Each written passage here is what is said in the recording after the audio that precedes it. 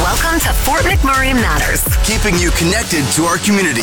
Brought to you by Colin Hardigan of Coldwell Banker Fort McMurray, Cooper & Company Law Firm, and Fort McMurray Orthodontics on Mix 103.7. Welcome to another episode of Fort McMurray Matters. I'm Adam Ophis, and today we're chatting with David Sterling from Beyond Adventures to talk about how to keep busy this winter. David, how's it going this morning? It's going pretty good, yeah. Enjoying the nice winter weather that we're having in Fort McMurray. Another blistery day, but still opportunities to get outside and enjoy it even in this weather. So to kind of start us off here, because we're going to be chatting about what to do and how to keep busy in the winter, let us know, who are you and what do you do? My name's Dave Sterling. I'm with Beyond Adventures and Sales. We operate primarily in the summertime doing canoe, kayak, and paddleboard rentals, sales and courses, and even some trips. This winter we're also going to be doing snowshoeing, and we may have something kind of out in the works in a little bit, but just have to stay tuned for that. I've been up here for almost 10 years now, and just seeing a need to help people get outside and provide them with the experience and the gear to do it so safely and keep everyone having fun and safe outside. So you said you've been in the kind of Wood Buffalo area for 10 years, and before that, have you always kind of been in, Canadian wintry areas?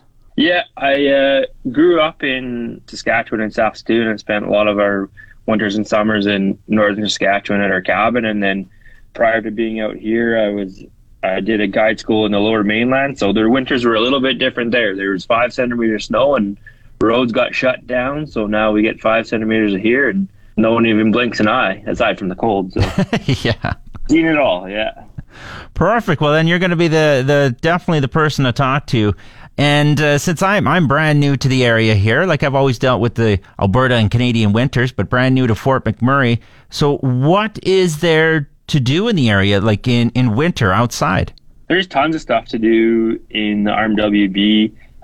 We've got the Ptarmigan Nordic Ski Club. They've got some of the best trails, at least in northern Alberta. Some people might say they even rival the Canmore Nordic Centre when they get fully groomed and everything. They also do rentals for right on those trails too. And then, of course, you got Vista Ridge just down the road past the airport. Great place to learn how to downhill ski. And they even started to include some cross-country ski trails on their golf course. We've got lots of outdoor skating at Lions Park down by Fire Hall 1. Nice little pass down there. Mac Island has stuff. We've got sled dog tours probably starting the week before Christmas with Controlled Chaos. Those guys offer a really good program. Tons of ice fishing anywhere in the region. Any place you can go as long as you have a license, you can get out there and the ice is safe. Get out there, drill a hole, and if nothing else, you'll just have a great time outside. Get a little bit chilled and then maybe catch a fish, maybe not. At least you can probably have some good company. Down the river on the Athabasca, there's the Grand Rapids Wilderness Adventure place too, so you can hop on a snowmobile and find your way out there and talk to the Darcy Selman and book a lodge out there for an overnight. I know he does a really good chili, so you can have some really good food while you're there visiting him. But yeah, there's endless opportunities to get outside here in the winter. There's no need to be stuck inside. Even if it's cold, you can always dress for it and get outside and explore. So what if, I am one of those people that just stay inside, I avoid the winter, wait till summer comes back, and that's when I get outside. So how do these people, if they've got none of this gear, is some of this stuff, is it pretty expensive to do the winter activities, like skiing, like you had mentioned rentals, that could be done, maybe if you don't like it or not, I guess? Yeah, for sure. Like the Ptarmigan Nordic Ski Club, I know they do rentals, and same with Vista Ridge. So you can go out and try it a little bit if you like it or not. And then if you need to purchase something, there's places in town to buy it as well. We offer snowshoe rentals too, so that you don't have to make the big purchase of buying snowshoes. Try it a couple times. We even have stuff for the little kids. So get everyone outside and get exploring, and then it saves your budget too. And then for a lot of people that live in a basement suite or an apartment, and things that you save on space too. We've got the space to store it, so you just come and use it from us. Yeah, storage can sometimes just be a real tricky thing to deal with. We're actually going to take a quick break here right now on Fort McMurray Matters, but when we're back, we're going to hear more from David Sterling from Beyond Adventures to chat about how to keep active this winter in the Wood Buffalo area. We'll return in a moment to Fort McMurray Matters. Brought to you by Colin Hardigan of Coldwell Banker Fort McMurray, Cooper and Company Law Firm, and Fort McMurray Orthodontics on Mix 103.7. Welcome back to Fort McMurray Matters. If you're just tuning in, we're chatting with David Sterling from Beyond Adventures about how to keep busy this winter. David, I wanted to just ask you about family activities and things like that, because sometimes it can be difficult to do things with the family, take the little ones out. What would you recommend is the best thing to do? I would say like either snowshoeing. It's something that can be done for like all ages. Our like Beyond Adventures, we have snowshoes for even like the little guys. Like my 3-year-old, he gets on his snowshoes and goes out and tromps around. But then there's also ice skating too. I think Lions Park, they do a really good pathway down there, and it's in the city. It's easy enough when the little ones get cold and tired that you're not too far out of town. Mac Island, they offer skating too, and hopefully they'll have that skating path that they did around on their golf course too done up. But yeah, that would be like the biggest things. And then if you want to go snowshoeing in the trails too, in Birchwood trails or cross-country skiing, but those would probably be the biggest ones, like snowshoeing or just cross-country skiing around town. It's right in town. There's an easy out. If you get too cold, we understand everyone has got to kind of become tolerant of the cold weather. This time next year, when we're dealing with -10, we'll be out in shorts and t-shirts, but now we're not acclimatized yet, so we'll get there. Yeah, there's always that initial snap where I know myself, like going outside this morning, I could have swore it was -20, but I looked at the temperature and I was like, okay, no, it's only -10, but it feels way worse than that. Now, yeah, that wind chill will get you. The wind chill really gets you good. You had mentioned, there's a lot of stuff near in town and everything like that. But then, all right, let's say I want to get out of town for a little bit like that. I want to just get out, go somewhere. You had mentioned like basically ice fishing's all around us here. Yeah, so there's some good lakes. Like if you want to sled in, you can go up north, like Namur Lake, Andrew Lake Lodge. Those are fly-in places. There's lakes off of 881 or the Winter Road out to La Loche.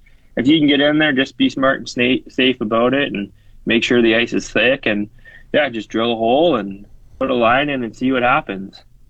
Now, being like where I'd come from, a little further south, basically every lake was you were only going to be catching jackfish. Now, there's some lakes around here that you can catch something other than jack? Yeah, for sure. If you head down south, you can catch Lakers down by like Gris and Christina Lake. There's rainbow trout by some of the lakes down off 81, the smaller ones down there. But yeah, there's lots of options other than jack too, and you can catch the walleye as well. Yeah, we don't have to catch those slough sharks. No. Yeah, no, I'm like not opposed to someone, but I don't know if I've ever met anyone that prefers the taste of jackfish over almost anything else. Like that's just not for me. Now, is there anything else maybe that you would recommend for more experienced people and stuff like that? Like what would, like someone who's really active, they really want to, get the blood flowing, they want to get out of the gym for change, and they want to get outside and do the most active thing they can? There's some trails that have been established out down Tower Road, going out to a lake out that way. The name escapes me right now. I believe it's Two Jack Lake. I'm trying to remember. Two Jack Lakes in Banff. Whiskey Jack Lake. Sorry, that's the one. There we go. Yeah. Lake, yeah, down the end of Tower Road. So it's a bit of a hike in there, but to be worth trying to check it out. It's a bit of a walk in there, but that'll get your blood flowing and everything else like that to get in there. Grab our snowshoes if you want to head out that way. Well, thank you for coming on the show today, David. I really appreciate it. You're very welcome. That was David Sterling from Beyond Adventures chatting with us how to keep active this winter. We're going to be back with another guest right after this. We'll return in a moment to Fort McMurray Matters. Brought to you by Colin Hardigan of Coldwell Banker Fort McMurray, Cooper and Company Law Firm, and Fort McMurray Orthodontics on Mix 103.7. Welcome back to Fort McMurray Matters, where we're joined in. Steph Seidel has someone very special with us today. Now, I'm going to actually let her introduce who she's got. Steph, who do we got today? On the line, I have Jason Beck, the Community and Corporate Relations Manager with Waypoints. And we've got him on the line today, not just because Waypoints is a wonderful organization in our community that does so much to help our community members, but also because they have a giant 50-50 ending today. But Jason, why don't you tell me a little bit about Waypoints and what you guys get up to in our community? Sure, Steph. Thanks again for having us on today.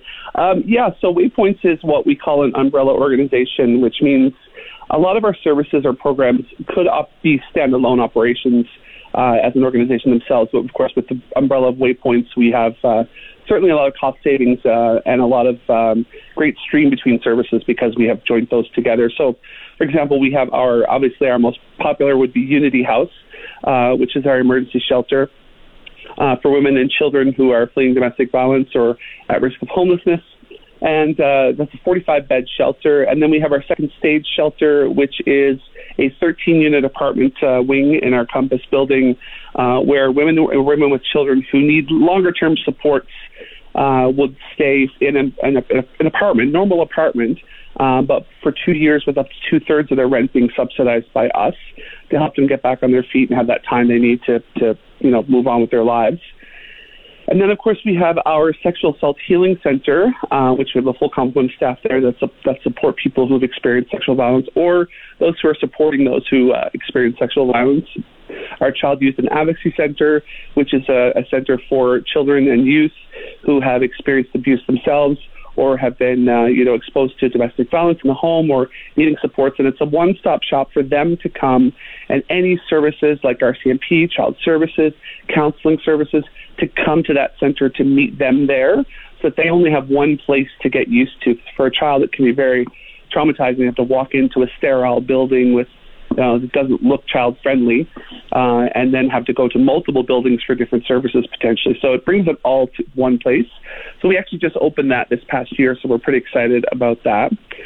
And then, of course, we have our offenders program called Opportunities for Change, which is a 15-week psychoeducational program that helps people who probation deems appropriate for the program, that goes through and helps them to understand the cycle of abuse, understand what led to what happened, and to get supports and help them move on and hopefully never to reoffend again. So that's pretty exciting. And then we have our outreach team who goes out into all of our communities in our, well, normally it goes out, not so much now with COVID, but once COVID's gone, and soon, hopefully, and we're able to get out there, they go out into all of the communities to offer programs and supports and services out into every one of our communities, all of our rural communities, either weekly or bi-weekly under normal circumstances. So we do quite a bit.